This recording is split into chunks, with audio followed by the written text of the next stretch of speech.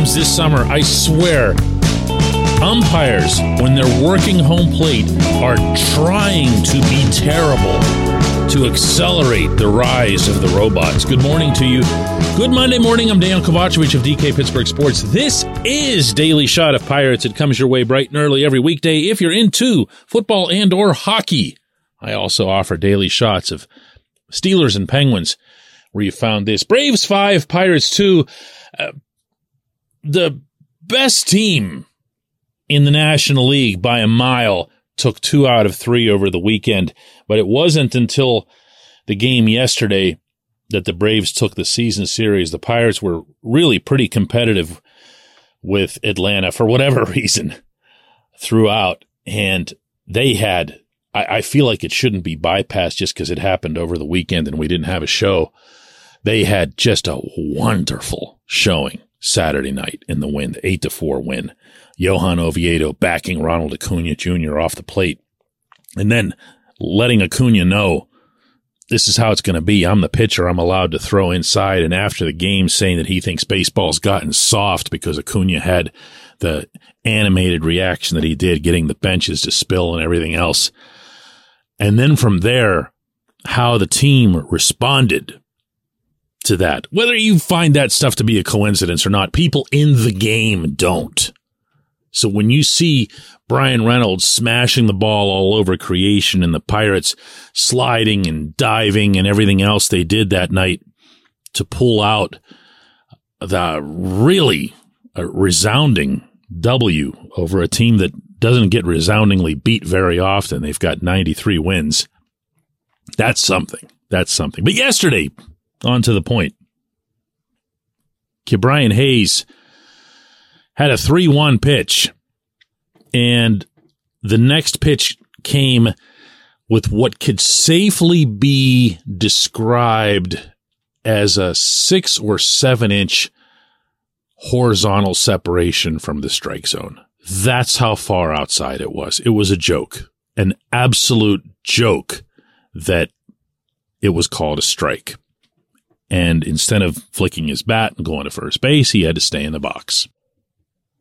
Now, Bill Miller is the home plate ump in this case, but in all honesty, as you guys have been seeing in any baseball games that you've watched involving any teams, these guys, you can't even just point to 1 or 2 Angel Hernandez's anymore, or Laz Diaz, or C.B. Bucknor. You used to be able to do that, and now you can't because they're all this bad, seemingly. So anyway, so Key has enough.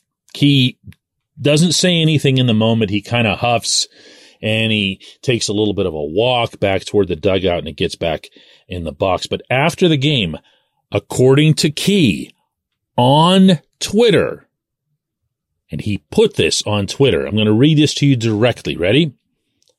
Some umpires really don't care. 3-1 call, not even close. I hold him accountable after the game, walking off the field. And his response is, and Key inserts the shrug emoji, and inside a quote, it says, I gave you a chance to hit a home run, end quote. Well, that tells me you don't care at all. No accountability. Bring the ABS, please, MLB. ABS, of course, is the bot system that MLB is testing in the minors. Now, to look back at Miller's remark as reported by Key, when he says, I gave you a chance to hit a home run, it's sarcasm. There's no other way to interpret that. It's sarcasm. Look, I'm giving you another pitch to hit. You could have hit a home run. But the objective of baseball is to get on base and then to proceed to the next one and then do a couple more so that your team can have a point up on the board. And for this umpire, not just to miss this call so badly, but to be so callous as to invoke sarcasm or to suggest that what the hitter was arguing was unimportant. I'm telling you, I don't mean to get all conspiratorial on you. I'm really not that guy by default, but I think these guys want out. I think these guys want to stop calling balls and strikes.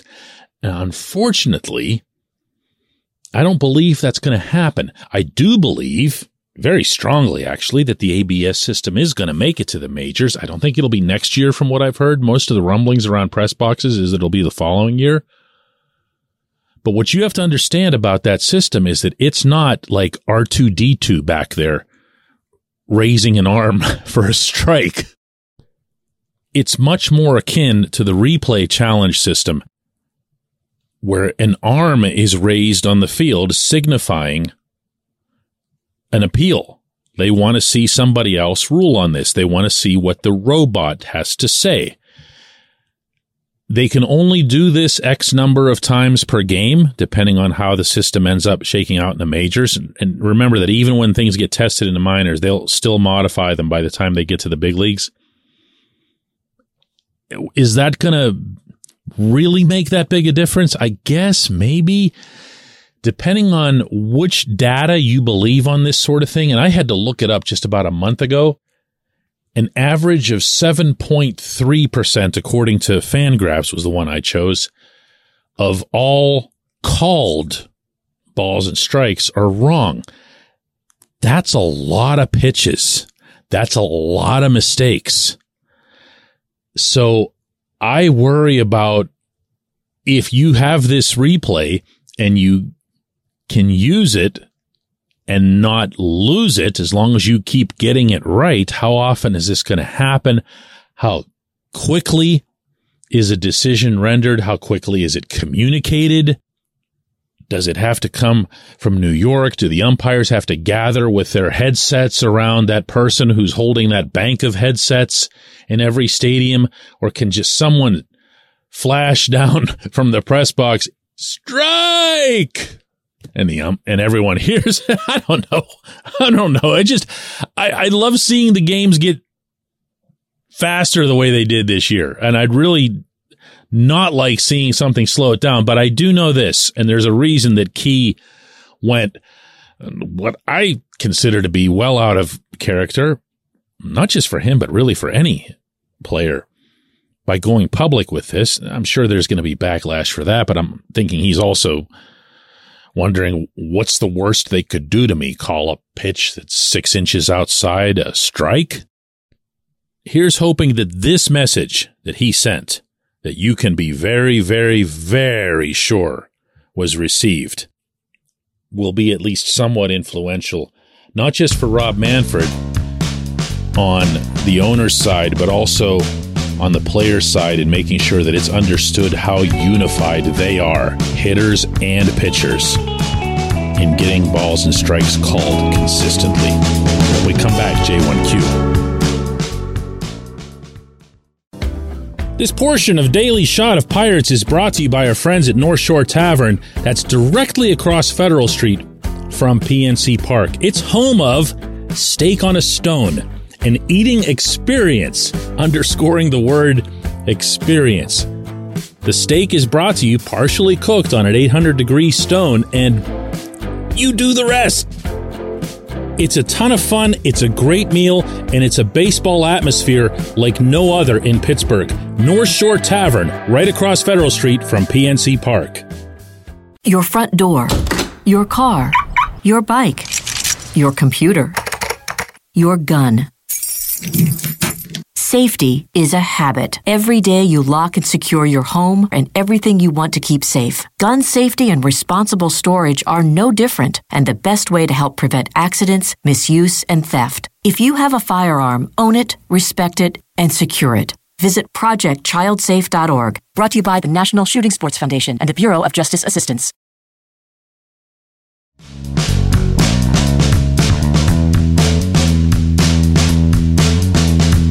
Today's J1Q comes from Mike, who says, DK, I've been wondering, Oscar Marin has a reputation as a slider guy. The Pirates pitchers have leaned heavily on breaking balls this season. Is it possible that this approach is causing some of the loss in velocity? Example, Johan Oviedo went through a rough patch in July where his fastball was sitting around 93, 95, and he was throwing a ton of sliders. Since then, he's leaned more on the fastball, and it now sits at 95, 97. with the velocity increase has come better results. Mike, there's always a possibility that throwing different pitches or emphasizing different pitches within a repertoire that aren't the fastball are going to affect when you just choose to rear back and let it fly. That's normal. That's not anything that would be unique to the Pirates or Marine. The one pitch that I've heard being identified with that most often is the sinker, which, by the way, nobody ever calls the sinker anymore. It's now the two-seamer. So you have two fastballs. You have a four-seam fastball and a two-seam fastball. And maybe part of the reason for the change in the lingo is that pitching people wanted to get out of everybody's brain that if you throw a sinker, you're going to impact your fastball. Those of you who go well back with this team will recall Jimmy Anderson, lefty, big lefty. And Jimmy had a heavy sinker, but Jimmy had a reputation for needing to be tired to be at his best. The more tired he was, the more effective the sinker was. Do you guys remember this? Do any of you remember this? This used to drive me nuts.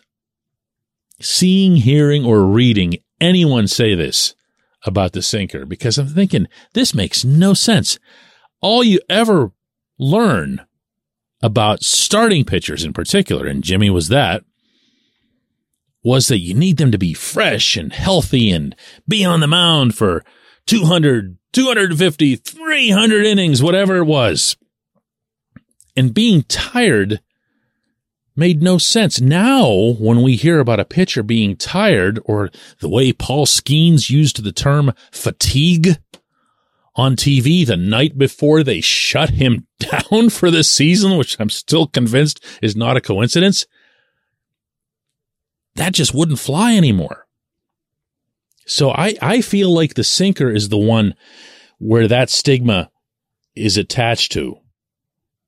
But you've got kind of an overarching question there about whether or not this and this related to sliders. And there's also, well, I was going to call it the slurve, but the slurve is now the sweeper. Yeah, the sweeper. They just have to change names every once in a while. Except, of course, ironically, the change-up, which never changes. I appreciate the question. I appreciate everybody listening to Daily Shot of Pirates. We're going to do another one of these tomorrow.